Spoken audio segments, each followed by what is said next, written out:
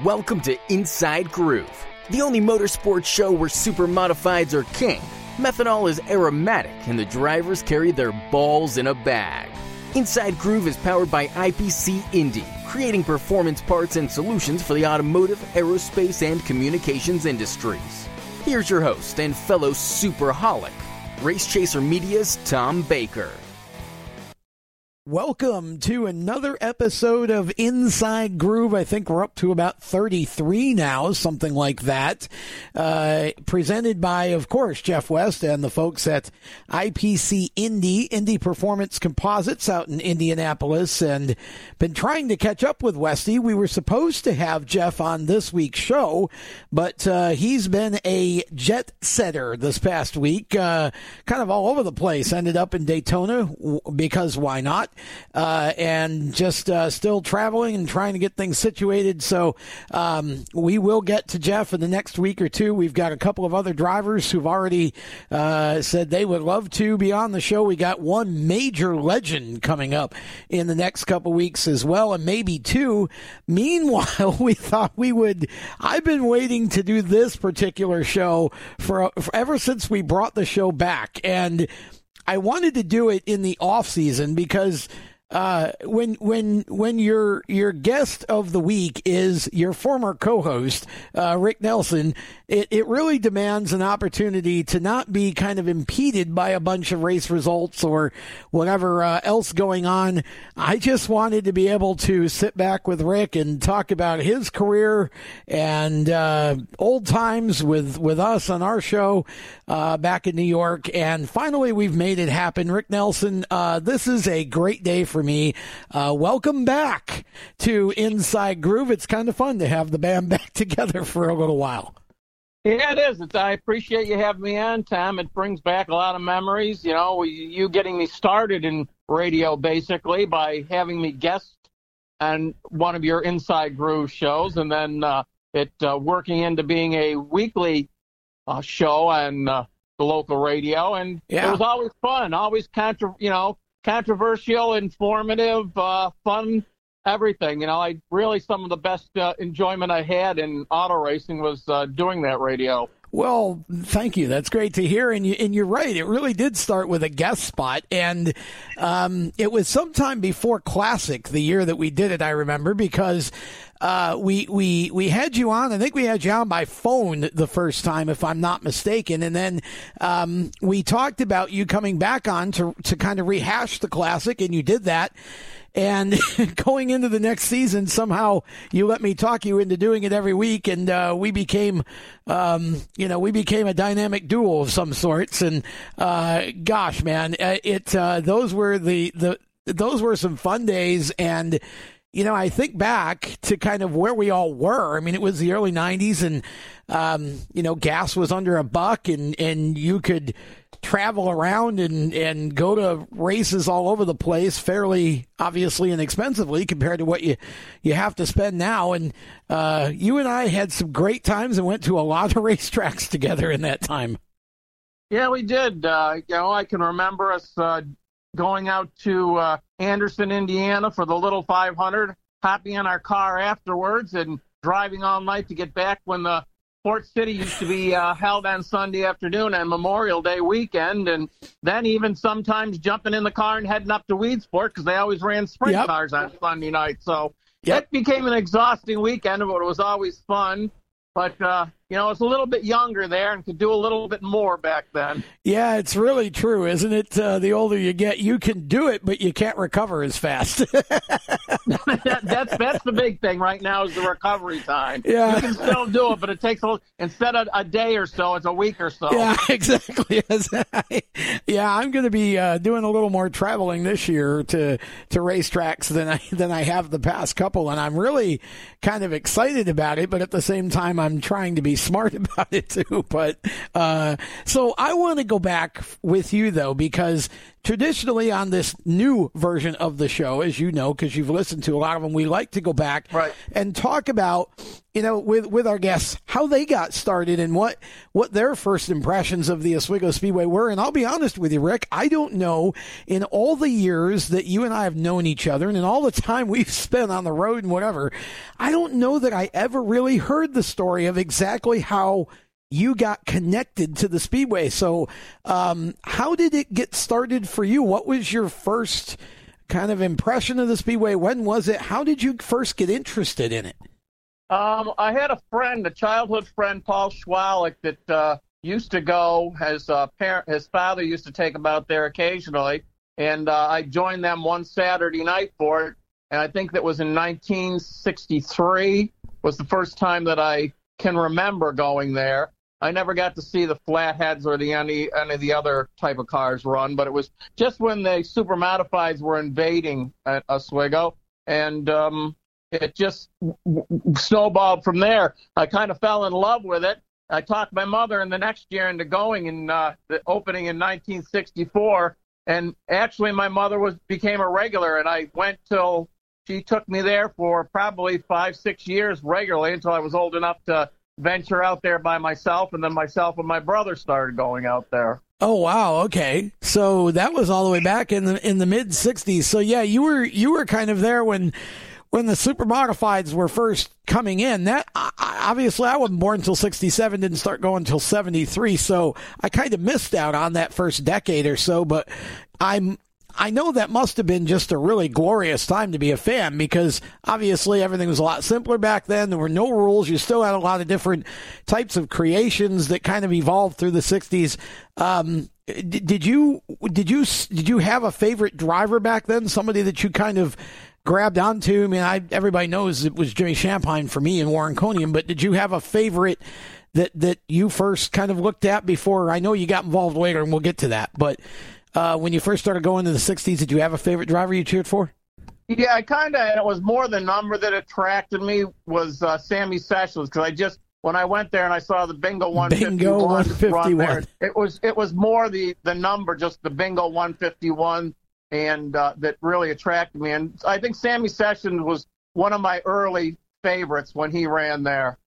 Sammy, that was an interesting, you had the out-of-towners that dominated for a short time, and then, of course, Swifty and Murphy and whoever else came on, but the cool thing about it back then was always those, the Bingo 151, the C15, you had all these different 10 pins, 8-ball, Shamrock 6, Shamrock 13, you had all these different Sweet 16. The cars themselves were somewhat celebrities back in those days, I think, because of all the sort of nicknames that we had. I agree, but I think that was one of the reasons where the cars were run for numerous years, much like some of them are in present day. But back then, I think a lot of the cars ran for years and years, and years. And, so you became attached as much to the car as anything else. I mean, there was the Orange 7 of Delker, the Bingo 5 of Nellie Ward, the Flying the Fives. Flying Five. Drivers with the Bowleys that became, synonymous with Oswego Speedway. Right. And, but you got to remember back then, Swifty kind of carried the banner for Central New York, but most of the drivers, the super modified drivers per se, were out-of-towners. They were Ohio, Michigan drivers that ventured to, Oswego every weekend. Yeah, it was, that had to be, as a fan, that had to be really interesting, because it was almost like you had a hard time finding somebody local to cheer for who, really had a good shot at winning for a little while. I mean, you had Swifty and Murphy and, again, some of the other, but it did seem like it was all about the out-of-towners, so you really, it made, I don't know if that, obviously it was good, and eventually that sort of started to fall off because the locals got better and better, and started, knocking them off. And I think the out-of-towners, as we got into the 70s, you started to see less and less of them on a weekly basis, but still a bunch. It just became more as my era, you might say, started in the early 70s, it became more normal, I think, to see, your Joyas, your Bellingers, and some of those guys that were local, and more of the guys from Canada, too, that really started to come on in the late 60s, like Kenny Andrews and Conium and some of the other guys, and started to kind of broaden out the fan base a little bit. But that is true. It was mostly out-of-town cars back in that day. Yeah, it was. You got to remember back when super modifieds had been running out in the Midwest and a lot of the other parts of the country before they ever ventured to Oswego Speedway. And it actually started when I think it was Art Bennett showed up one classic weekend with a wing on the car because it was they built it as an open competition race. Right. And that kind of, slingshotted the movement into the super modifieds, as a lot of people know. I mean, Swifty basically in his later days at Oswego before the super modifieds took over was basically driving a super modified. It was a tube frame car that he just ended up just taking the body off and running it fairly, or dominantly for a long time. Yeah, that was, and it's funny because when I started going, that was still running. Ronnie Graves had it by then. It was Ron Madison's car, I think, still at that point, but Ronnie Graves was driving it. And then I think, who was it? Joe Paino, I think? Yes. Yeah, yep. Paino bought it and rebuilt it as his first car. And of course, he made a kind of what you would call a more normal super modified look out of it.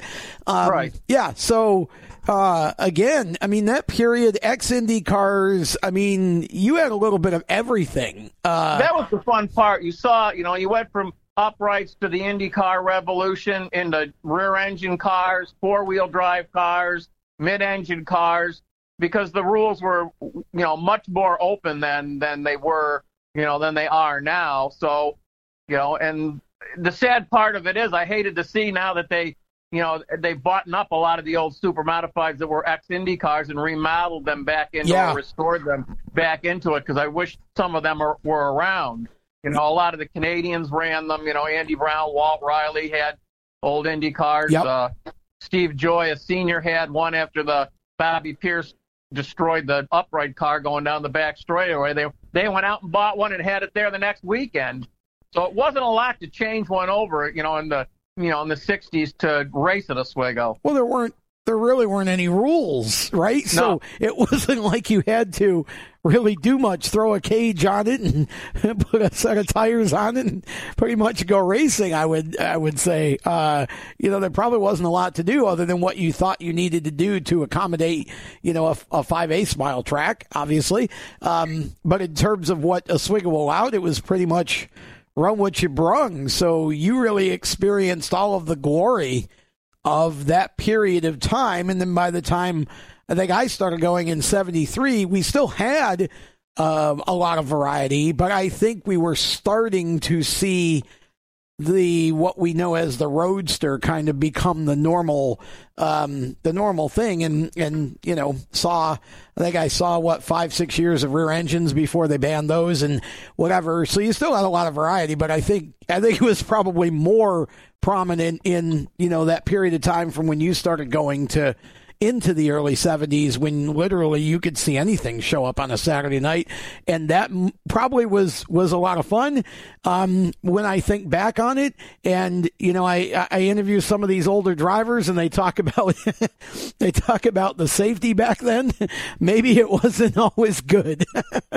Well, the first thing you can point out to as far as safety was, and it amazes me that they got away with it for so long, was Classic Weekend, when it was, that's when it was held at the end of September, where they'd run the car, and then there was a lot of people that made the race that would just strap a 55-gallon drum of methanol. I'm sure a lot of the listeners out there have seen photos of some of the pictures of the start of the Classic and that stuff with some of the tanks that were on the back of it. Some people made them, but you got to remember, too, even the home-built ones had no fuel cells in them. Right. And there were, 60, 80 gallons of methanol in those. Yeah, and we had some pretty scary fires in that time period before the bladders mandated and fuel bladders were mandated and everybody started running those. I remember I interviewed Warren Conium way back one of our earliest shows, and I remember him talking about that. And it's funny because sometimes I wish I could see the people that I'm interviewing and when I'm talking to him, because you could sort of hear in his voice the face that he must have been making when he was describing how crude that was. And I really don't think I'd want to do that again. He said, no, but it's just like anything. When youth gives you a thinking of indestruction, you're indestructible. So you don't really think of anything of that. You can equate it to modern day. These people that fly around in suits off of mountains and stuff like that. Yeah. They're just they're thrill seekers. They think they don't think it's going to happen to them or can happen to them, but. It's just part of life and part of maturity. I think after, when you think back and go, wow, I really did that. Well, yeah, exactly. Well, in back then, it was really all you knew, right? Nobody knew any better. Well, it was all of that. Fire suits, helmets, everything. The whole safety aspect has just grown, It's just exponentially now, which is a good thing. It is a good thing. It's just funny now to hear these guys talk about that back then, and it's not so much that they talk about it as how scary it was, but just like you just said, it's like, gosh, did we really actually do it that way? I can't believe I did that. But again, part of the sort of the charm, I guess you could say, of racing in general back in those days, not just supers. But you started. When did you actually? Was Jamie your first involvement with pit crew wise on the super? Yeah, Jamie, I started helping because he was a college friend, but I was involved in photography, obviously. Well, not obviously. My people might now know that, but that's where I became more involved with anything when I became a photographer. Okay, so you started that first before you started working with Jamie, because I was never sure of that either. No, I was a photographer first. Then I never gave it up. I just helped Jamie when we raced at Oswego. That's why there's a lull in like my archives there of not a lot of pictures from when I was crewing with Jamie, because that's what I concentrated on, but I still went to dirt tracks and other stuff like that and still covered I did a lot of photography work back then. I think it was for the New England Cavalcade of Auto Racing. I think I was working for then. Okay. And what got you started in photography back then? I always liked it. I started taking pictures a little bit when I used to go to the Glen with Joe Gozak and his dad and stuff, and I started taking little just instamatic pictures and stuff like that. But I don't know. I've always had this creative part of me. I've just photography was part of it. But as you know, I painted helmets. I painted race cars. I've done a lot. So I think that was just another part of the creative side of me wanting to create different things. Look at different ways to take pictures and stuff, and that's what I still do today. You sure do. Very well, I might try and do things that other people don't do or don't see that often.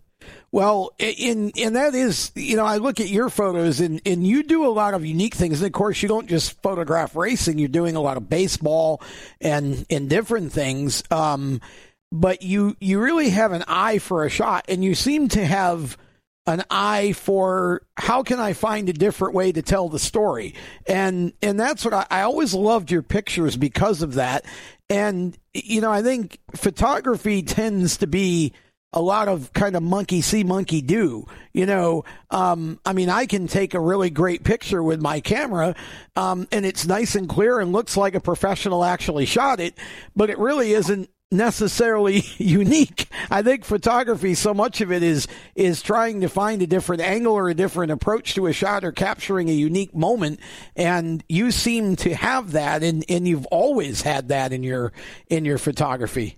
Well, I've always tried to do that. I used to argue with writers and that stuff that if it wasn't for photographers, nobody'd pick up a paper and look at it, because the pictures draw them to it, and then they end up reading the stories. I don't know if it's true, but that's what I used to tell them, just to, rankle their feathers a little bit. But that's, I started kind of getting into that when some of the trade papers started using more of my photos and that stuff, because I was never one to sit in one area and take pictures. I'd always known, even on a Saturday night, I would move constantly around. And that's what I always meant to do. I always thought, even on a Saturday night, I could tell a story just with my pictures. Right. And I always enjoyed the human aspect more. I mean, a lot of the people like cars and everything else, but I always liked seeing, I always liked the photography, the fans, the drivers especially. Speedway scene really took me another step, because Val Lesueur, who had just, my editor, who had just passed away and owned Speedway scene for many years, he thought that way too.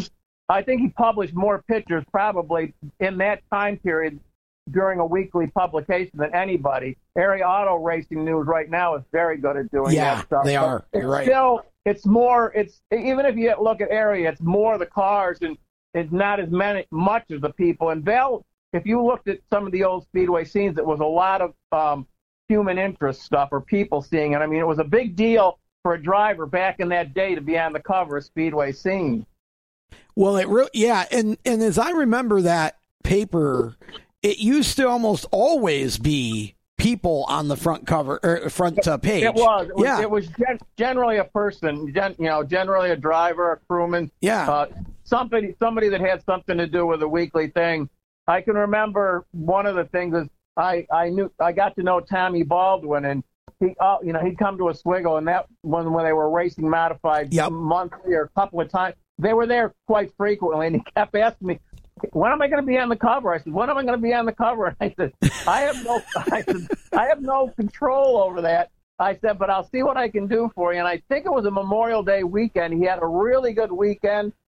He might have won at Oswego or finished second. He won a couple other races. And I said, I had taken some headshots of him at the drivers' meeting, and I sent him into Val, and I stuck him in there and said, Val, and he put him on. And he came up, a couple of weeks later, and he said, did you have anything to do with this? And I said, I sent him in. I said, that's about as much as I had to do with it.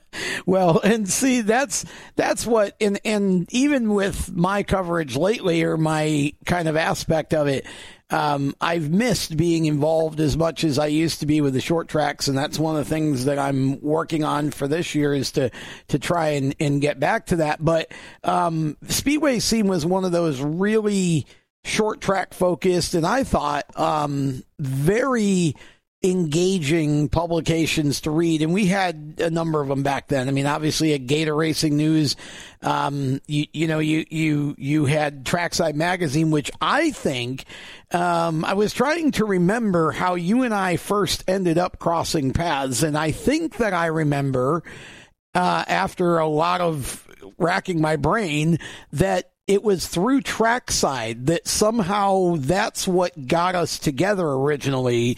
Because you were shooting photos for Trackside and they hired me to do some writing, and then we started collaborating where you obviously would put your photos with my article or whatever. Right. I think that's what got us started, actually, and that was I thought of a really cool magazine. I really hated that it didn't last longer than it did, because I thought Dean Nardi and Bones and the staff there did a great job on that magazine. They did, but that's really what got us started, because then when you started writing for it, then we started traveling together, going to races. That's what I thought. Together, so we could be together. So I knew what you wanted what you were going to write about, what I needed to get photos of, and everything just, evolved from there. It was a great time back then. I mean, it's been a lot. It was a great time. I'm having fun getting my feet wet again in it. Like a lot of people might not known me from back then and that, because I went away and got involved in minor league baseball, and right. I still am heavily involved in it, as I work as for the Syracuse Mets and the Auburn Doubledays, and now I try to get to the races as much as I can. I just came back from the Rolex 24 Hours, and oh wow, I've always had a soft spot for road racing. A lot of it's from the artistic standpoint, is it's just a different view, a different angle, just a little bit of different everything that I like to photograph. Yeah, that's fun. I didn't realize you went to the Rolex. That's still a bucket list item for me. I'm hoping maybe next year I'll get there. But it's that must have been quite a good time going down there and doing that. Sports cars are an entirely different breed than what you and I are used to dealing with. Oh yeah, but I've been Watkins Glen being basically in our backyard. Right. I started going to Formula One races there, and then that just, and I always enjoyed it, like I said. So I used to go to a lot of road racing and stuff down there, and I still do go to Sure. 2 or 3 road races a year, and I really enjoy it. I enjoy the people. It's just it's fun. It had kind of tapered off for a little bit, but it's really grown. The past 5 years, this was the biggest crowd I saw as far as the Rolex goes. They had a huge crowd there for this last edition of the 24 hours. Yeah, sports car racing is really on the rebound, I think. And with Roger Penske now in control of Indy, I think you're going to see that play into the sports car kind of rebound quite a bit in the coming years, because it wouldn't surprise me at all to see a festival type deal at Indy at some point in the next couple of years with NASCAR, IndyCar, and IMSA all on the same weekend at IMS. I really believe that that's something that's coming. It's just a question of when. But I know that's something Roger wants to do, and he certainly has the ability to do it. But getting back to you, you started working for Jamie. How did you said you were college buddies. Right. Is that kind of, hey, I want to go racing, can you help me out? Or how did that kind of come about? Well, that's how I met Jamie through, we were going to the same university, and I actually met Jamie through Daryl Peckham through my cousin Timmy. Okay. Because Daryl wanted to go to Thompson, which at the time was the race that they have in October, and it was called the Gold Cup back then. Oh, okay. And there wasn't a lot of Oswego cars went down there. Some did. But Daryl, this was back when he had the maroon upright 44, and he wanted to go down there, and Timmy was helping him out a little bit, and they needed somebody else to go. And Timmy asked me if I was interested, and I said, sure, free ride down to Connecticut to watch races, why not? So that's where I because Jamie wasn't available, so I went down there with him, and so through Daryl I met Jamie, and it just, so then I worked with Daryl the next year with Jamie and everything. So it started out with Daryl and Jamie, and I, together, Jamie and I on Daryl's pit crew. We went through I got to work couple of races with the 44, but that's when and then the next year after he had the 44. But with Daryl, we evolved from the upright 44 to the Joe Orso first IndyCar Roadster that we were right. Okay. And that I worked on, and then we ended up buying the Brian Osgood independent front suspension car that Jamie and I worked on, and that ended up being the car that Jamie and I kind of co-owned when Jamie first started. I didn't have as much invested in it as Jamie did, but I had a few dollars invested in it, and that's where, Jamie and I first started going, and we stayed together until Jamie started driving for Jack Tobin. Okay, in the 21 car, so that would have been, I think, 1980, and then you went back to focusing on photography. Right. Interesting. Well, in the crew, working on the crews obviously gave you another perspective that I'm sure probably in some way, shape, or form actually helped you to think differently about your photography when you really went back to it.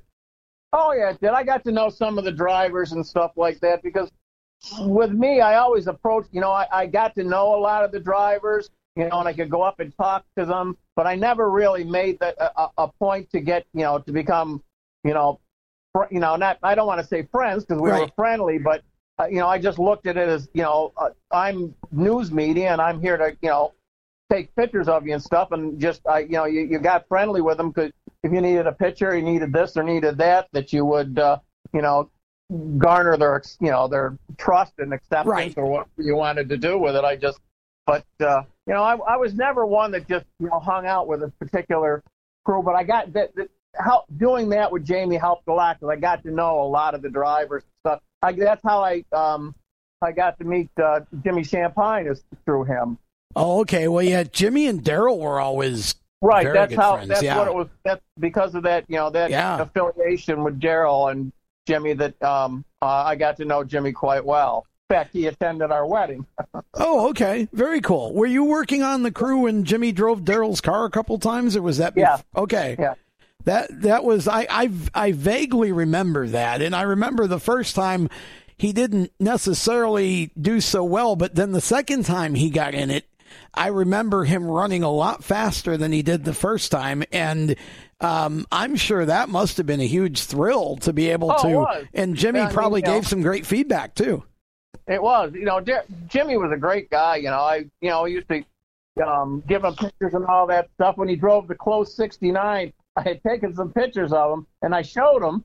And for whatever reason, he saw something in the pictures that I didn't. He goes, "I got to take that." He said, "Because this picture is showing these guys what I'm trying to tell them, and they don't understand." So whatever that was, it was like that.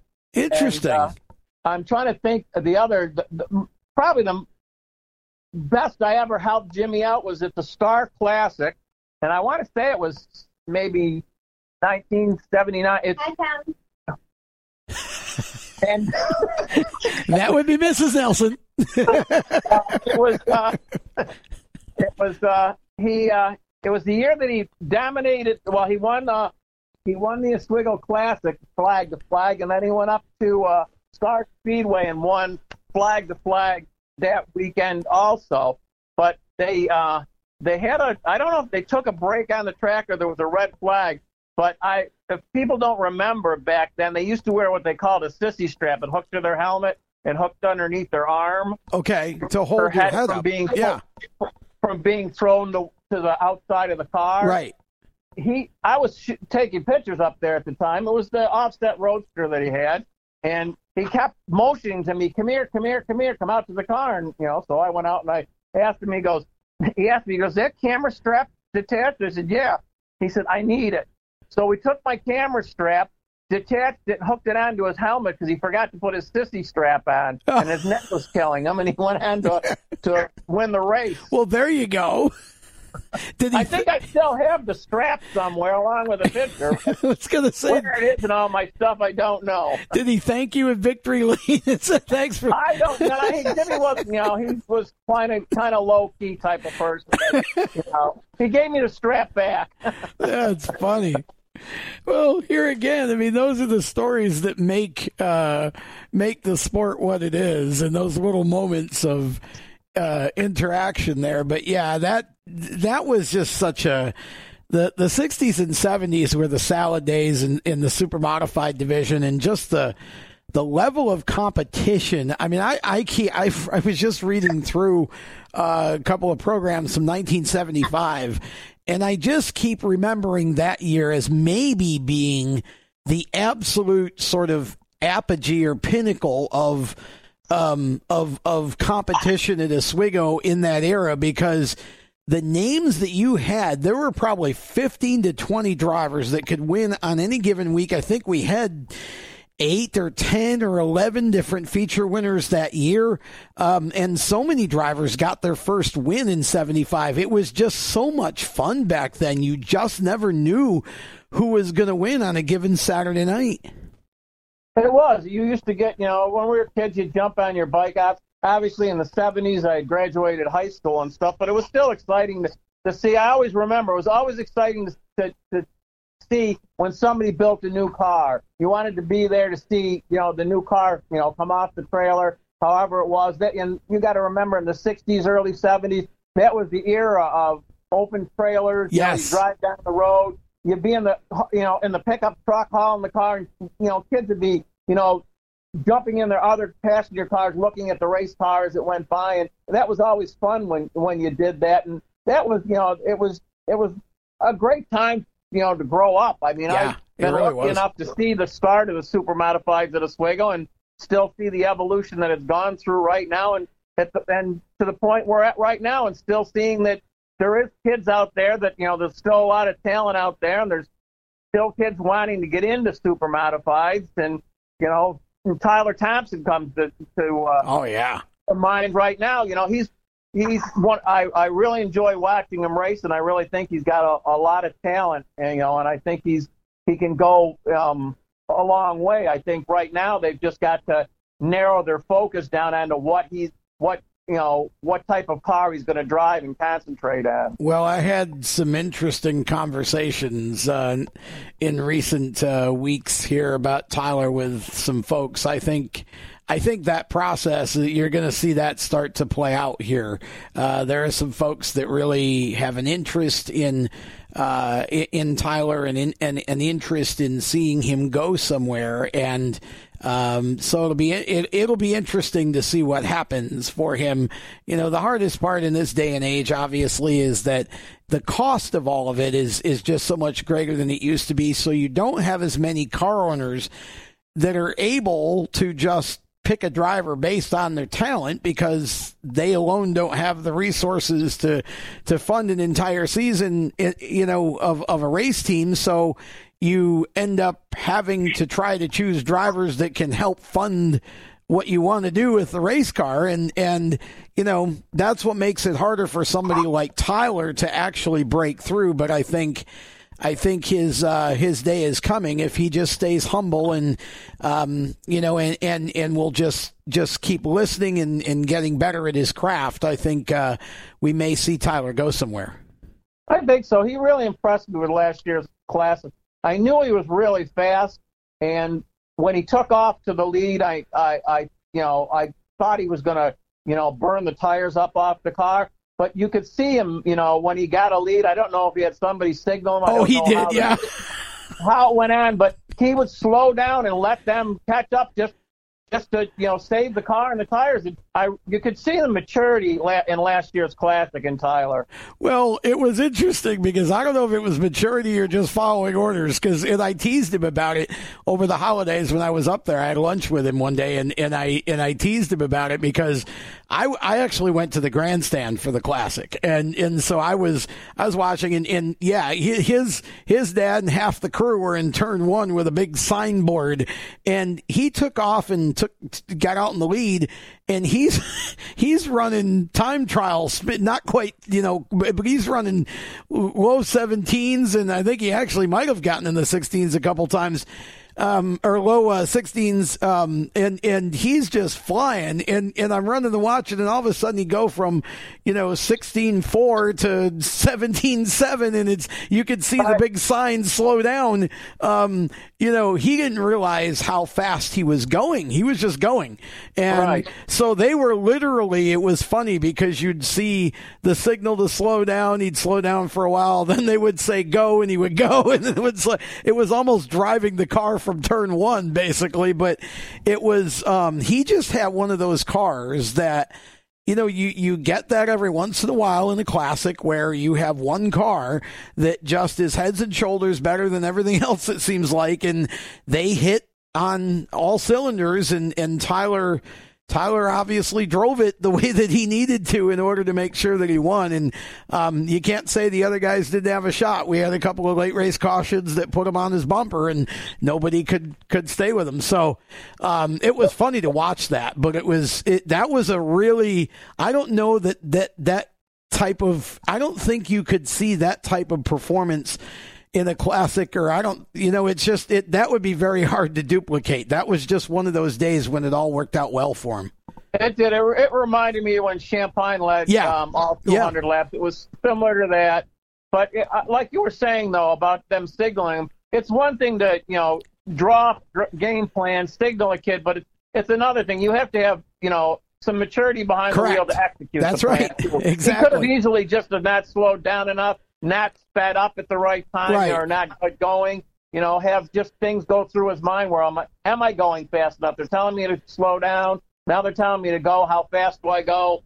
So, he had the seat of the pants feel of that race car on that given day. Yeah, it really was, and he had been in the wall in warm-ups, so it wasn't like, right. You know what I mean? Yep. I think, you kind of make up for that mistake when you go out and do what he did the race. But it was, that was something to watch for sure. And I think you always thought about Otto, lurking there, and Michael Barnes, who always, good in the long distance races and stuff. But that's part of the, the whole thing. I got to see Otto start out, back in Oswego in the 79. I went away for a while, but I always kept touch with what was going on. But, I'm absolutely positively impressed with Otto Sitterly. The guy, he's a terrific driver. He's a terrific preparer of race cars and multiple race cars and that stuff. But he's still, at the same time, doing that, taking care of other people's cars, that are in the stable. He's also, driving well. Jim Champagne told Jamie and I once, he said, you don't win races at the racetrack, you win them at the garage. And if anybody in Oswego that races currently now, Otto is the epitome of that. He comes prepared. You very seldom see go out there for, numerous, hot lap sessions. He goes out there occasionally. He knows what he's got. He knows what he needs to do with the car. And, as far as, great drivers that have raced at Oswego, he's one of the few that I'd put up there on a tier with Champagne, because he is, he mimics the way Champagne raced. Well, I think he mimics the way Jimmy prepared for a race, as you said. And I think that's really, it's much easier to go look great as a driver when you've done all the homework during the week in the shop. And I don't want to take away from his driving ability. I'm just saying that, you give yourself much more of a leg up when you put the time in the shop during the week. And, that's the one thing I think out of all of the sort of criticism that I see in the sport of this sort of youth movement where kids are moving up so fast and whatever, I think a lot of people see a lot of these kids, and the kids don't learn to work on the cars they drive. And so I think part of the way that the fans react is based on the fact that, they're just getting in the car and driving and not having to actually work on them during the week. I think people respond to guys like Otto and Jimmy, and that's why when I look at the drivers that are sort of big in NASCAR now, you look at a guy like Justin Haley, who is a young kid who has his own dirt modified team, goes to the track, does all his own work on the car, gets in the car, drives it, wins races on dirt, and then goes, and jumps in an Xfinity car and runs up front the next day. Justin is a little bit of a throwback in that sense, in that, he likes to be involved, and he enjoys, running multi-surfaces and in different types of cars when he can. And I think that's one thing we're missing now. So a driver like Otto absolutely wins during the week and then goes to the track and executes the plan that he set. And you're right. I mean, he's just a beast. And I do think that it would be interesting, you think about the time machine kind of aspect. If you could take him back to the 70s and drop him in a car, it would be interesting to see how he would fare back then. And people forget he was a dirt driver, so it's not like he was, That's one of the unfair arguments right now is people go, well, he didn't have, and it went with anybody that dominated in any type of class. It was Otto, it was Greg Furlong, it was Eddie Bellinger, it was whoever. Back in my day, there was many more drivers that could do that. And I go, you're right, but you got to understand, the driver is doing what he needs to do. He can't pick who drives, what type of competition, who's there or whatever. That's right. All he has to worry about is himself, and that's, he's dominated the 2000s, but or the late 2000s. It's been fun. It's from afar and up close, been fun to watch, but. And this isn't to belittle anybody. I mean, I'm not belittling anybody. I mean, there's been great, Greg Furlong, Eddie Bellinger back in, the 70s, Bentley Warren, Champagne, Swift. We've had all Britons. There's been drivers that never won a million races here, but have been really good because just because of the way the competition was back there. There was a long forgotten, or I don't want to say long forgotten, but one of my favorites, and it goes with the car, was Ron Lux was one of my favorites in the 60s and stuff like that. He showed up, and again, that the car kind of attracted me to. Well, actually, what attracted me was the STP fire suit that he used to wear. Okay, yeah. As a kid, that's kind of But I mean, you got to look back at that. We've had a lot of drivers that have gravitated to higher classes. Basically IndyCar, NASCAR. Yeah. Doug Heveron comes to mind. I mean, Doug Heveron was a multi-talented. He drove, Indy cars. He drove. Stock cars, modifieds. Car division, he drove everything, and he drove it well. Yeah, you and I attended a couple of little 500s where he was racing, and gosh, I don't remember what year it was, but there was one race where he led, I don't know, 200-300 laps or whatever, and it was almost like, and then the motor blew up, and it was almost like the motor just finally turned around, looked at him, and said, "That's it, I quit." Yeah. That's another race that if fans aren't out there, get out there and see it. It's an amazing race to watch. I know Bobby Santos, who a lot of people are familiar, probably the most familiar name to Northeasterner races out there every year, and he hasn't won it yet, but he's trying his best too. But it's an amazing race to watch. Well, and you and I, that was one of the things, I mean, just thinking about all the things that you and I were able to do together and that you gave me the chance to do. The little 500, you think of the drivers that we saw when they were still in that period, J.J. Yaley, I mean, a number of drivers that weren't, in NASCAR or in IndyCar or wherever yet. They were still running the open wheel series. That race attracts such a talented group of drivers, and yet a lot of short trackers that nobody really necessarily knows as being stars, but boy, they run well in that discipline, and it really makes it a fun race, and it is a beast physically to get through 500 laps in a sprint car on that track at Anderson. I've always wanted to see a super modified race there because of the banking and stuff. Yeah. I mean, we've raced high bank, like Winchester and Salem and that stuff, but they're also a lot bigger track with high banks.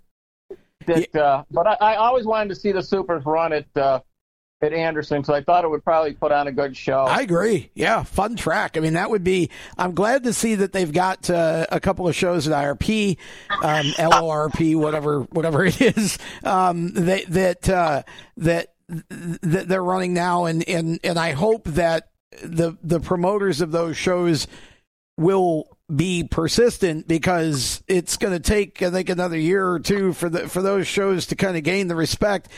But I think somehow if we can get those dates on off dates for the rest of the East Coast Supers, if we can make it and make it attractive, I would love to see, because I think you need those shows in the Midwest to expand your fan base, and those are the type of shows, to me, you run at IRP, you run a show at Anderson or wherever, those are the type of shows, to me, that are going to really bring super modifieds back to a more national attention again, where you can start to then maybe expand the class. I think that's when we lost the Michigan base and a lot of those. I think that's what's kind of contributed to the downfall of supers in the way of car counts and such, is not only the expense, but we lost that sort of blanket coverage that we used to have all those years ago. And I'd like to see us start getting some of those big shows back to prominence, because if we can do that,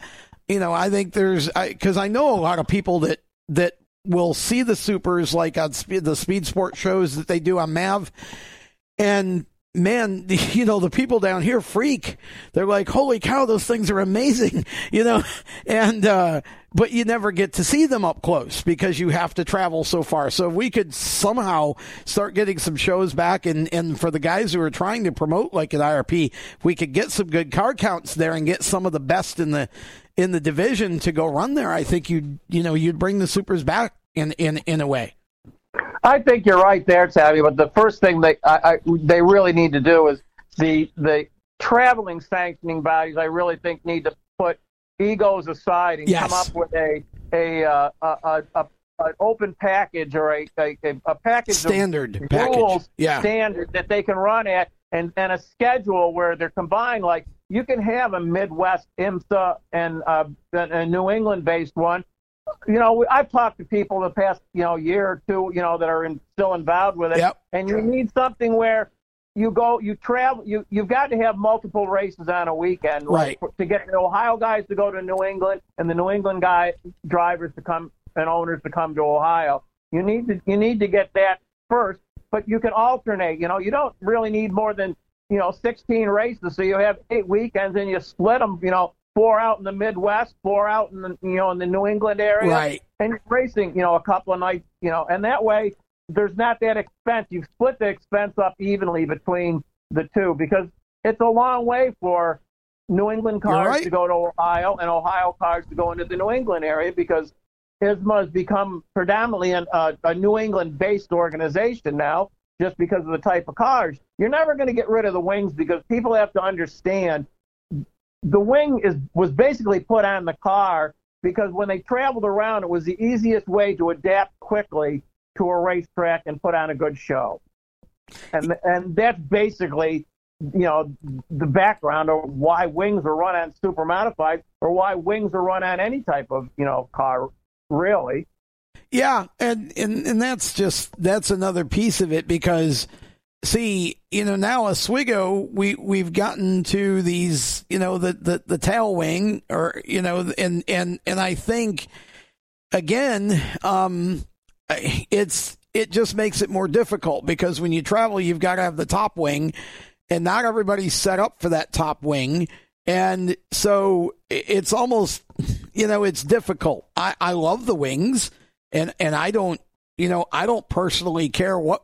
Whether they go with a top wing or a tail or whatever. But I think somehow we've got to come to where we can have the same car in the same situation across the board, so that everybody's, has the chance to be competitive everywhere they go. And the motor rules need to be the same. The tires need to be the same.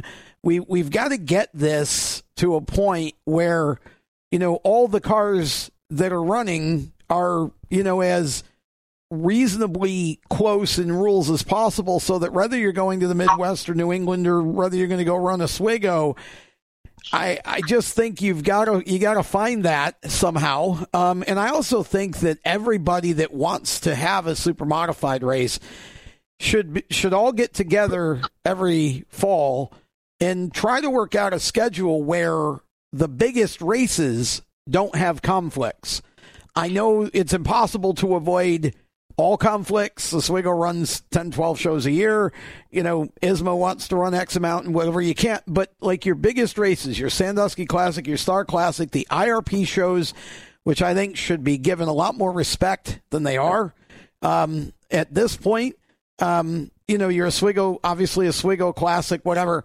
You want all the best cars at all the biggest shows, in my opinion. And then if you achieve that, you can go try to find dollars from companies for those shows, because those are sort of the best of the best. And you can make them so that it's easier for everybody who wants to go, because there's more money available and coverage, whether it's radio or TV or whatever, it doesn't matter. But I think you need all of those shows to be clear of, weekly competition if you're going to make them work.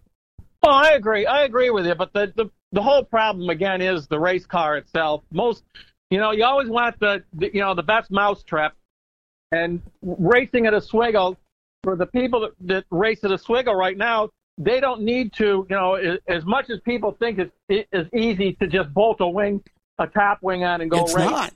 It's different. The geometry and the suspensions, the way everything is set up, is totally different. It's just, it's like night and day. So, back, unfortunately, you and I grew up in the day where the car was versatile enough to race anywhere, including dirt. Yeah. To race. A lot of people, realize that we raced, back in the day with the super modifieds at fairgrounds. Yeah.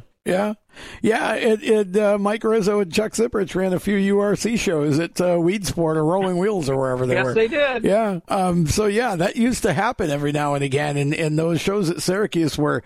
I just don't think the present day car is versatile enough to compete on both, just because of the specialization of everything. Yeah. The stock packages, the way everything is, the motors.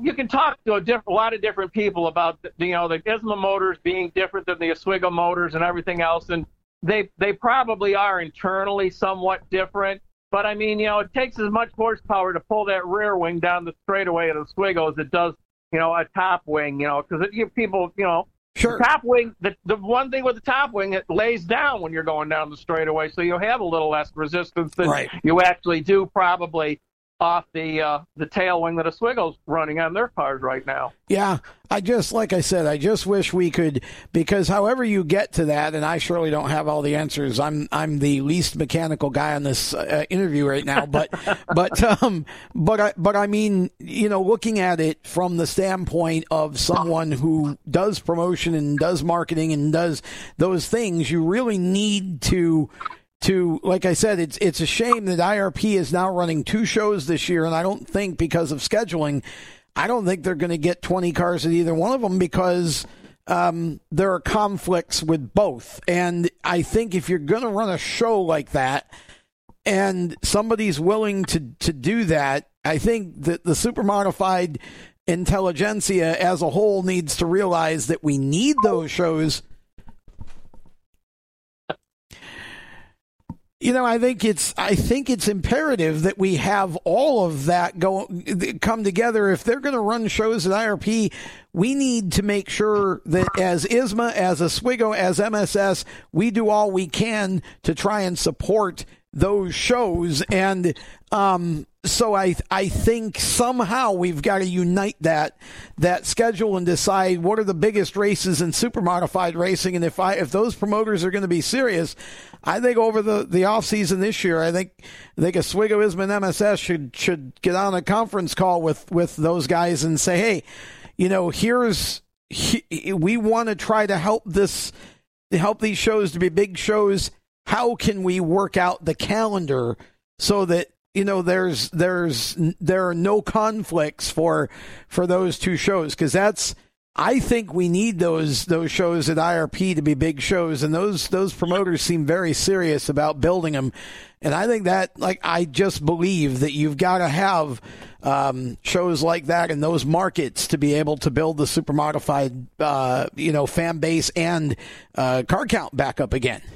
I agree. I think I'd like to see them at least put their differences away, and then maybe in the future try and work on a rules package. But if a lot of the drivers want to see the super modified division grow, you got to get out to like IRP. I mean, it's a high visibility area where there's a lot of open wheel people involved. A lot of companies are involved. Yep. And if you're going to go to any racetrack outside of Oswego Speedway, because of just Oswego having the history that it has, IRP is the place to go to. And we keep referring to it as IRP, but I think it's Lucas Oil Speedway now. Lucas Oil Raceway, I think is what it is. It used to be Raceway Park. I mean, that's why I LORP, that track that formerly known as Indianapolis Raceway Park. Right.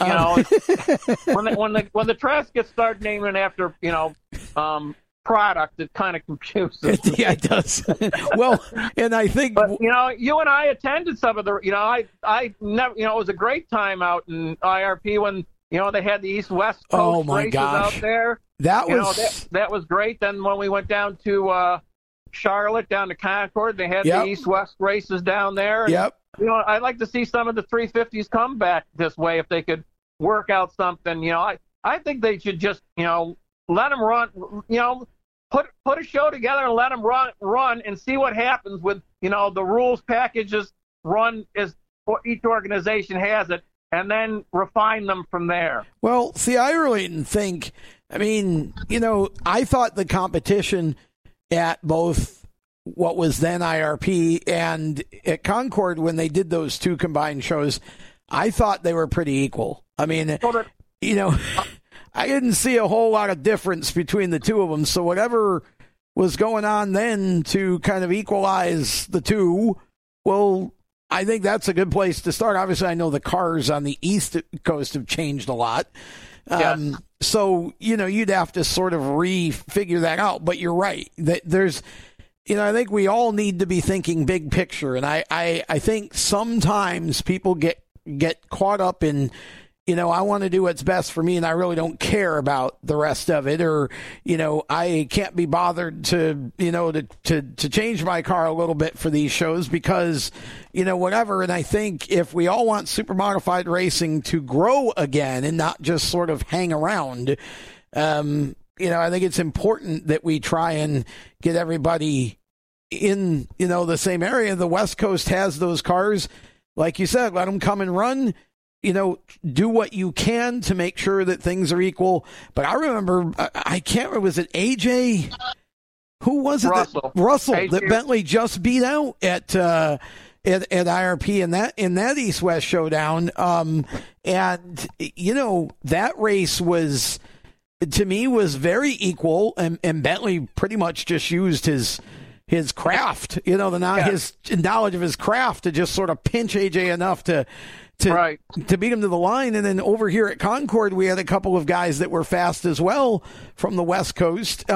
So I just don't, you know, I think there's a way to do that. And, you know, we've got to be able to envision super modified racing 5 or 10 years from now.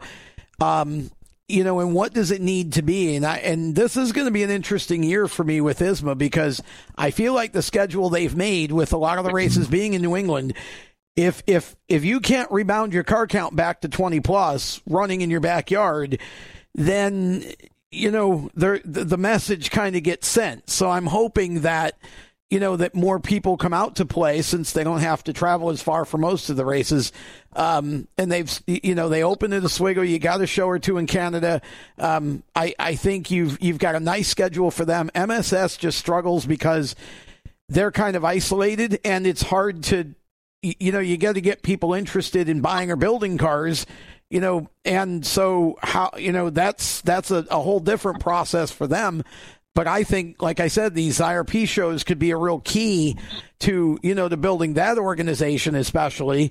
So I don't know. It's just, I think there's hope and I think it's encouraging. But I think it's still, like you said before, it's a matter of people putting their own preferences aside in favor of what's the big picture got to be in order for all of this to work instead of, well, we're just, you know, mainly focused on what we're doing over here and we want what we want. I think it needs to be what's best for everything as a whole. Well, I'm talking to you. What are your thoughts on Greg Furlong coming out of retirement? You know, we haven't had a chance to, like I said, we've been wanting to get Jeff on the show. Greg is going to be one of the drivers that Jeff plans to put in the car. I don't want to, you know, I'm not going to outscoop Jeff, but hopefully when Jeff does get on the show, he'll tell us what he told me last week. I think people. Well, my guess is that Bobby Santos has got to be up there too. I would figure Bobby probably will be, and they're, you know, Jeff threw out an interesting name or other two names that I think people will really enjoy. I think Jeff likes the idea of putting drivers who are, you know, not of the sort of current super modified environment into the car. And so he's going to do some of that. I think it's great that Greg's coming back. And, you know, as I've said on this show all along, I don't want to deal with the nonsense that's between, you know, Furlongs and Teresi's and whatever. I would love to have Greg back at Oswego, but it is what it is. I'm happy he's coming back at all. I'm not going to get in the middle of all that. It's personal business. It's not mine. And so I think it's great. And I think Jeff and Greg, they're great friends. Greg started with Jeff, obviously, before he even owned a super. Jeff gave him his first opportunity to run a big block super modified. So, you know, again, I think you need you need people like Greg. You need those names. That'll be a great spark for the ISMA shows that they run, because a lot of eyes are going to be focused on Greg and how he does with Jeff's car. But from what I understand, he's not going to commit himself to any one organization. He is going to run Midwest shows along with some of the New I shouldn't have said just ISMA, but when he's racing, that's a name, and that's a name everybody is going to be following, so it's going to be good for, I think you're right. I think he's, you'll probably see him at least one of the IRP shows, I would think, or LOR shows. It's going to be fun. Jeff's a fun guy. He's in a good position right now to be able to do some things that make him excited, and he has a lot of contacts and a lot of friends in racing through his business and his work. I don't think people realize that Jeff does, it's not, he does work in NASCAR and IndyCar. He does a lot of work for, sprint car and dirt racing, as well as, supers or whatever. He knows so many people, and so he has the ability to just sort of say, hey, you want to come and run this race in my super? And there's another aspect of it that I think we've missed for a long time, because you used to see a lot of that, and now not as much. And so Jeff is sort of one of those free spirits who just wants to have fun with what he's doing. Obviously wants to win, but I think Jeff is enjoying the opportunity to put Greg back in the car. And, he had a lot to do, for example, we were talking about Tyler Thompson earlier. Jeff had a lot to do with Tyler getting the Chili Bowl opportunity, and Tyler certainly made that work quite well. Yeah, he did. He showed he showed himself well down there. Mm-hmm. Yeah, he won his heat, and then, was obviously out of mechanical in the feature that held him back, or I think he would have been challenging right up front in the feature too. So that's the kind of thing you need. You need more people like Jeff in the sport, and I think the way to make that happen is, again, to expand the base a little bit and get some shows in different places where you get somebody to fall in love with the class and say, hey, I want to go build one of these and put this guy in it or this girl in it, or, whatever. I think there's still a craving for the supers. I think people nationwide, when they see them, are still completely, blown away by them. It's just a matter of how we sort of get back to, where there's more participation from more markets in more areas of the country, and can even work on our own, the home base areas for the Midwest and New England a little bit too. So it'll be interesting to see where it goes, but you have been so fortunate. You have had the chance to go and see so many different types of races, so many different areas, different tracks. Obviously, you've done the Indy 500 multiple times. Yes. What are some of the races or the situations that you would consider to be sort of the most special for you over the years that you've been doing your photography work? Well, obviously, one of the most special races for me is when Jamie won his first feature at Thompson with Tobin. That as a photographer, that was that's right up there, as far as some of the other ones. But sure.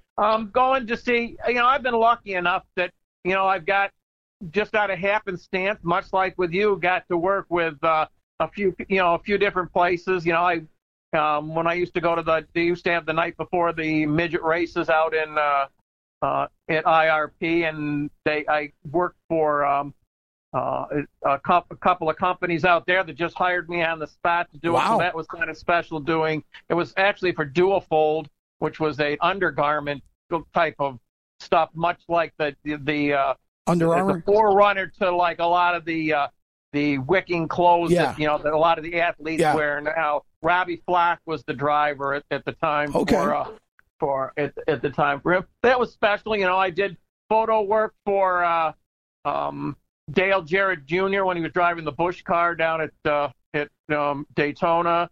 I've done stuff for NASCAR groups out at Watkins Glen when Al Unser Jr. was driving the Crisco car. I mean, oh wow, it's always interesting when you get just to go to work for people and see some of the inside stuff that goes on during that. But I've just had fun going everywhere. I want to going to Ascot Park in California and seeing the CRA or sprint cars run out there. Going to Watkins Glen, watching Mario Andretti in the a Formula One car. Oswego is just too many things that too many events out there to really name. I mean, it's just been one thing after another after another. Even starting back in the '60s when we went and they thought Jim Gresley won the Classic and Gordon Dukes, they gave it to Gordon Dukes. When Swifty came back mysteriously from 3 laps down to win, watching Bellinger win on a last lap, watching Champagne, dominate a race, the Classic when he hadn't raced there all year. Those are always be, special races just that you got to attend. I've gone to so many, it's really hard to pinpoint something. Going to Indianapolis for the first time, is working press and, getting access to all these places and stuff, going to NASCAR, Daytona. But the thing is, it's just changed so much now, too. It's quite different now, media-wise, than it was in the 70s and 80s when I did, in early 90s when I did a lot of the stuff. You're right. People don't realize I used to go to Pocono, and I'd get there an hour and a half before the race and be able to drive right into the place. You know, when I kind of tapered off from doing that, you'd have to get there, 4:00 in the morning if you needed to get into the press parking lot. Yeah, it's crazy. I mean, and even now, you're right, because, there are certain tracks like here at Charlotte where you have your own parking and there's plenty of it. So, you can get there and they shuttle you into the track and right. And whatever.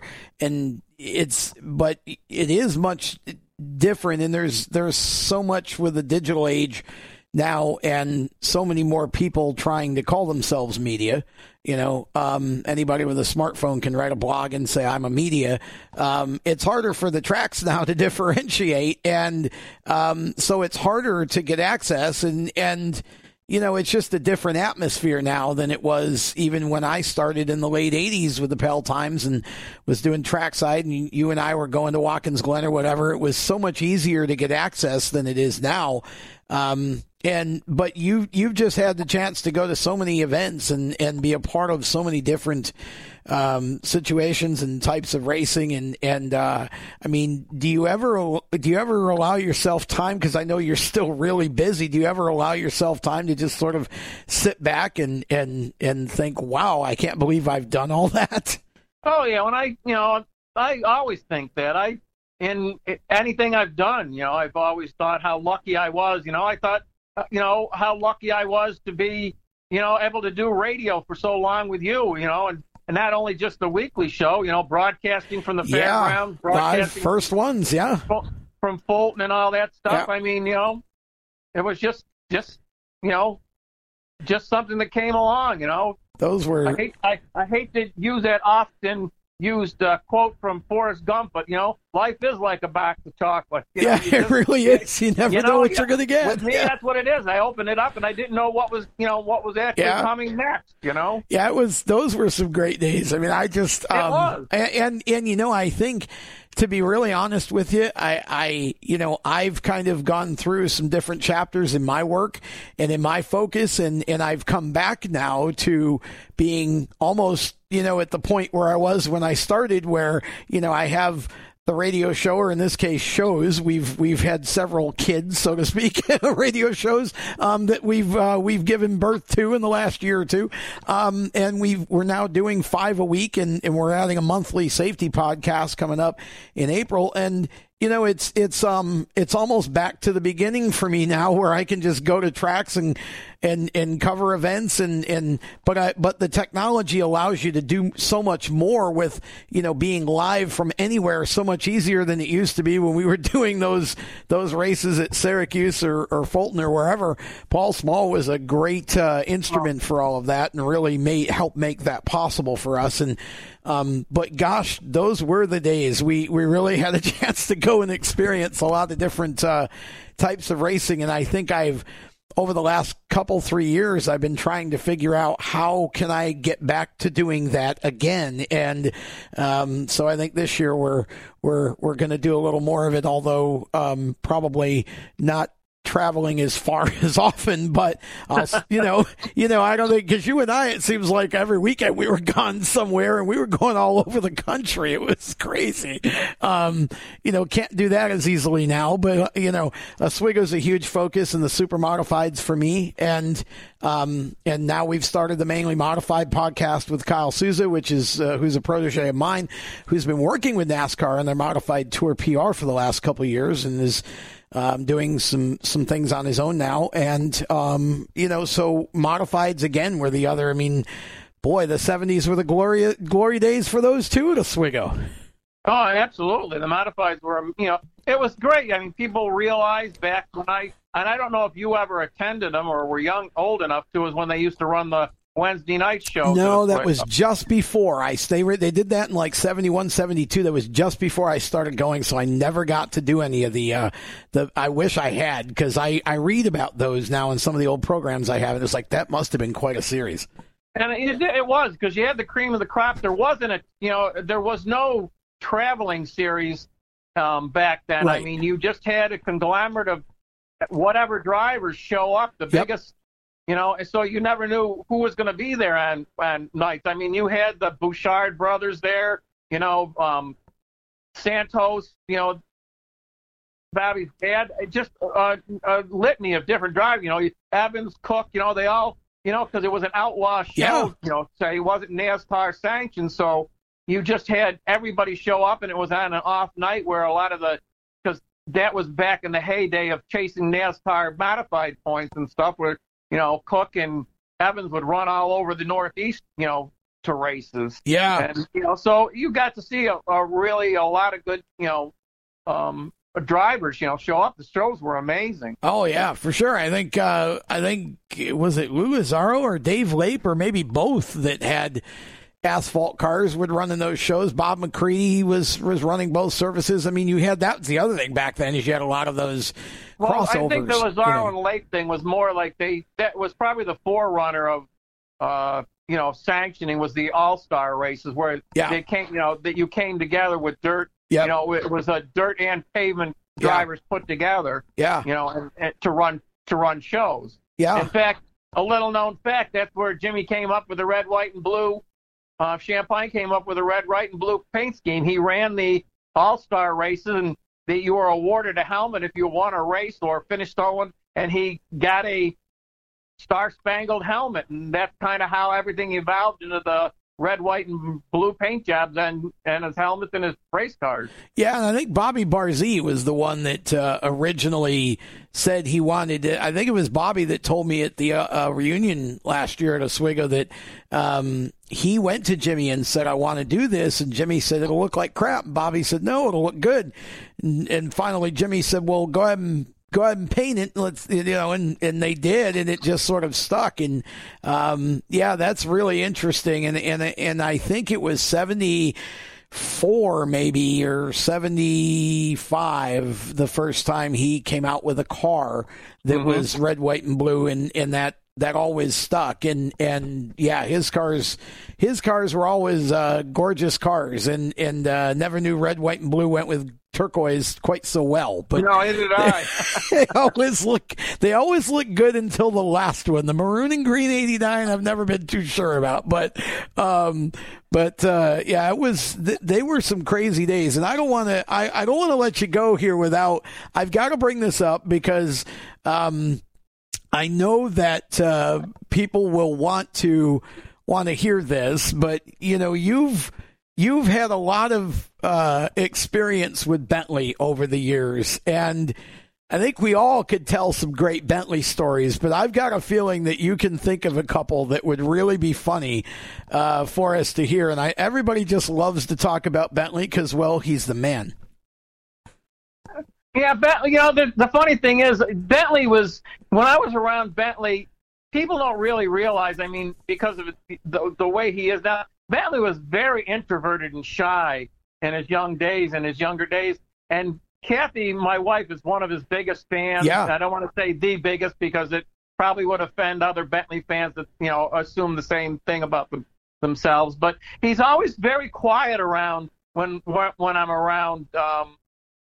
But some of the stories, people have probably heard it about the time that him and Bill Simpson were late getting on a plane out of either Argentina or Mexico after an IndyCar race because they were out having a few drinks, I would say, after a race, and they had, you know, this was back when it was USAC days, and they all, because it was in a foreign country, they all had to come and go on one plane, and they had to hold the plane up at a tarmac from all the drivers and team owners leaving because Simpson and Bentley weren't present.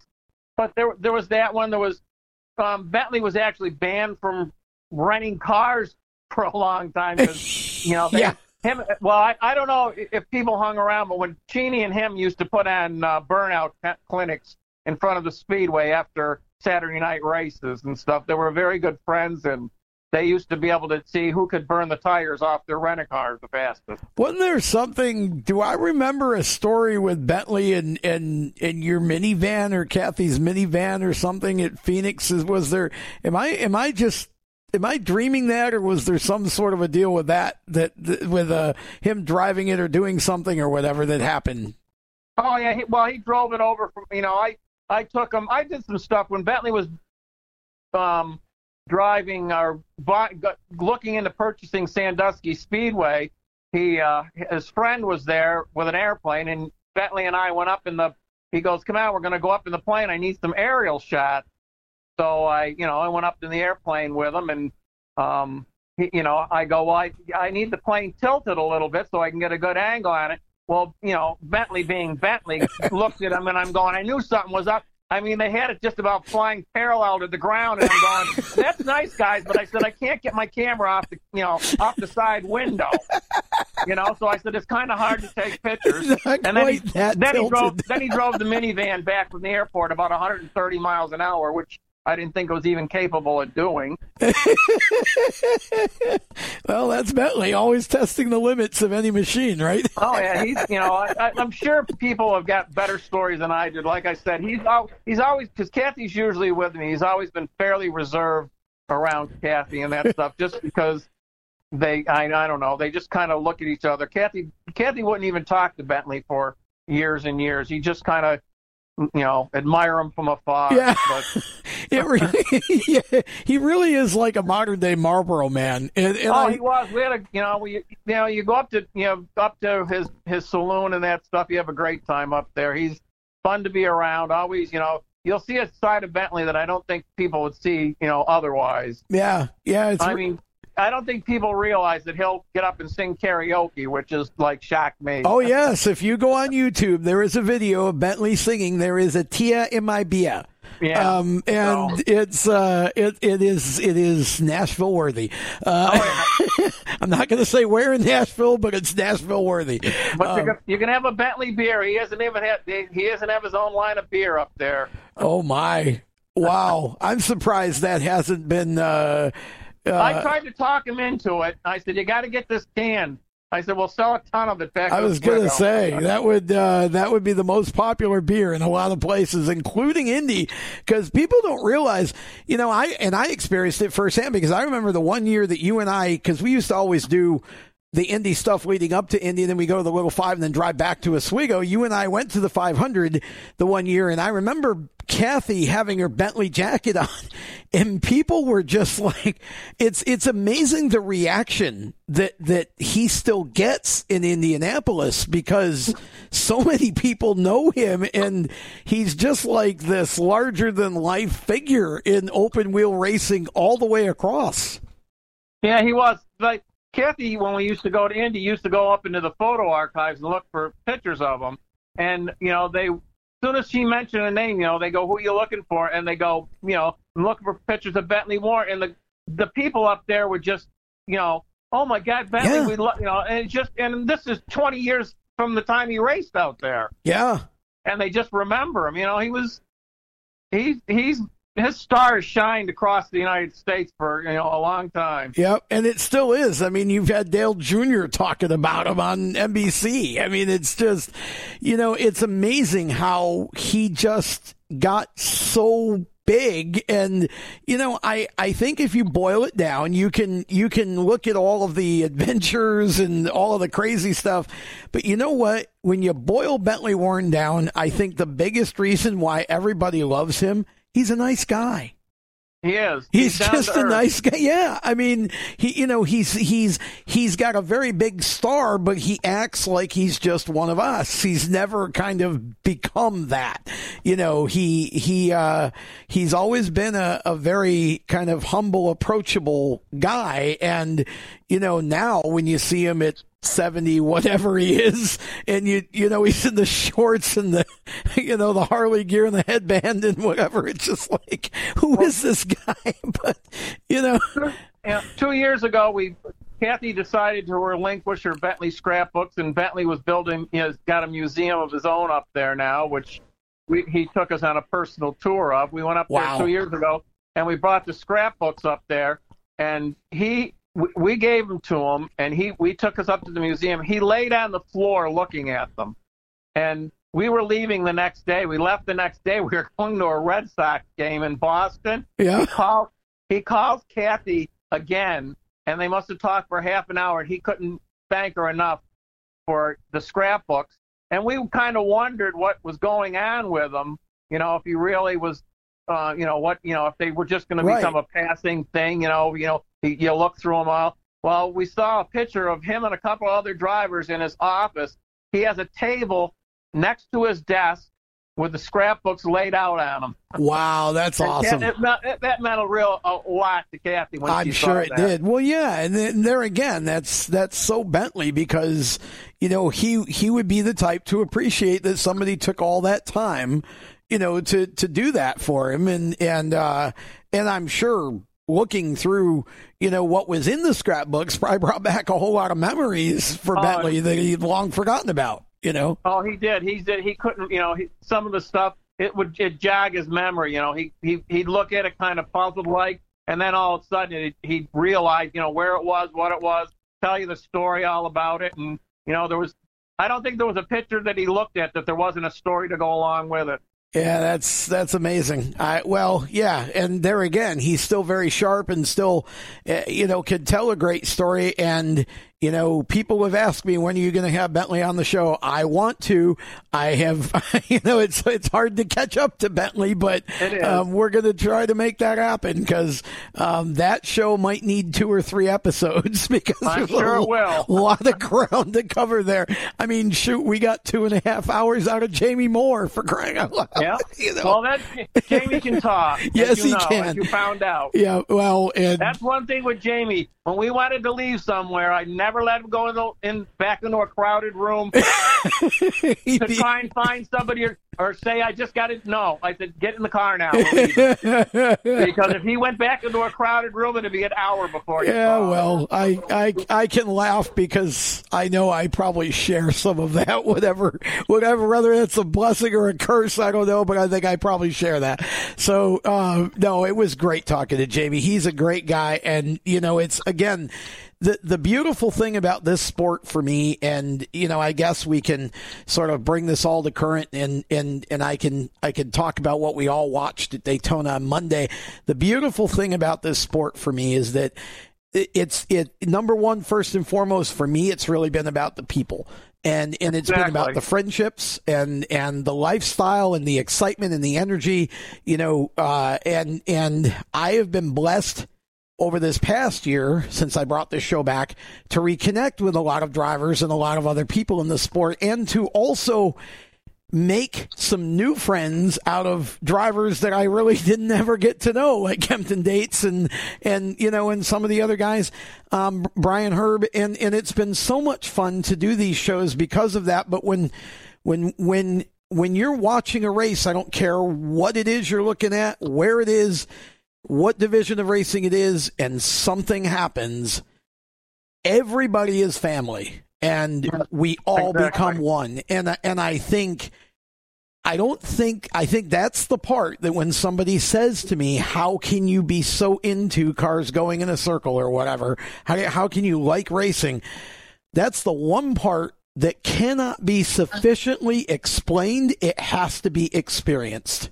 Right. And I think everybody's heart stopped for a while on Monday night, and we're all thankful that what we're hearing now, and even I just was sent a picture. Bill Taylor, actually, the photographer from Oswego, just sent me a picture that somebody posted of Ryan. He's up out of bed, picture of him with the family. It appears as though the signs are more and more encouraging that this is going to be, a good recovery, and that this all wasn't as bad as we feared that it would be when it happened. But that's the great thing about racing, is the relationships that get formed. And so for you and I think I've never had a partner in this since you and I were doing the show. I've never been able to find another partner that I enjoyed traveling with as much. That and so I really appreciate the friendship we developed, and look forward to doing stuff like this with you when we can, and seeing you obviously when I get back up there. So hopefully, maybe one day we'll get to go and do some shows together again. All right. Well, I appreciate you having me on, Tom, and always thinking of me. I always try and listen to you whenever I can and stuff. The baseball season's coming up. I'm still heavily involved with that, but I still. Racing's always been, in my heart, and it always will be. And, I just look forward to seeing you again, and maybe we'll be able to do a couple of races again. Yeah, it would be fun. Love to be able to make that happen again, and get together in a car and go somewhere. So we'll look to do that down the road. And folks, that's Rick Nelson, my former co-host for the original Inside Groove show, and I will always say the person who really gave me the confidence and the encouragement to whatever else all of the rest of me has been, that's Rick is the guy that really did that for me. So we'll be back with more of Inside Groove in just a moment. Stay with us. Everyone knows Strutmasters is the suspension experts for luxury vehicles, and now we offer motorcycle products. Introducing Easy Rider Complete Motorcycle Air Suspension, brought to you by Strutmasters.com. You can raise and lower your bike with the flip of a switch. Take those long rides with the ultimate comfort of Easy Rider Air Shocks. They're backed by Strutmasters, and you won't believe the low price. Check out Easy Rider Motorcycle Air Suspension at Strutmasters.com. Welcome back to Inside Groove, and boy, I really hope that all of you enjoyed that conversation that we had with Rick Nelson. Rick is one of those friends for me that we all should be lucky enough to have, in terms of there's that small number of friends that you can count on one hand. And Rick was such a great motivator for me back in the day, and we had a ball traveling around. We could have spent another hour talking about all of the adventures that we had. I can remember one year we went to Sandusky, and I don't remember what race it was. It might have been the Cavalcade, perhaps. But we went out there, Rick and my brother Kevin and I took off and drove out there. And when we got there, it was pouring rain, and it rained out. So we went to a local mall, I think, and had pizza, and turned around and drove all the way back, and we're home in time for Saturday Night Thunder that night. So on ESPN, that's just an example. Rick and I did so much running around together, and those were great days. And the older I get, the more appreciative that I get, thankfully, for all of the people who, have been not just inspirations professionally, but also personally as well. And Rick's certainly one of those. So I want to thank him for pinch hitting at the last minute. We were going to, we've been talking about doing a show together for a while, and, I wanted to do it sometime in the off season. And there just kept being drivers and drivers and drivers, and we want to prioritize those here on the show. So we thought we had Westy lined up, and then his schedule changed, and, of course, Daytona got postponed by a day, so he was there an extra day. I think he went home Sunday and flew back on Monday is the way I think he told it to me. So he and I will connect here in the next week or so to try and set up a time for him to be on. Anxious to talk to him. He told me some things that I'm not sure I'm supposed to tell yet, so I'm not going to. But when I can, they're going to be some pretty interesting things, I think. And you guys are really going to enjoy what he has to say. And looking forward to, we've got a couple of other drivers in the hopper as well over the next couple of weeks that we're just trying to line up times to interview.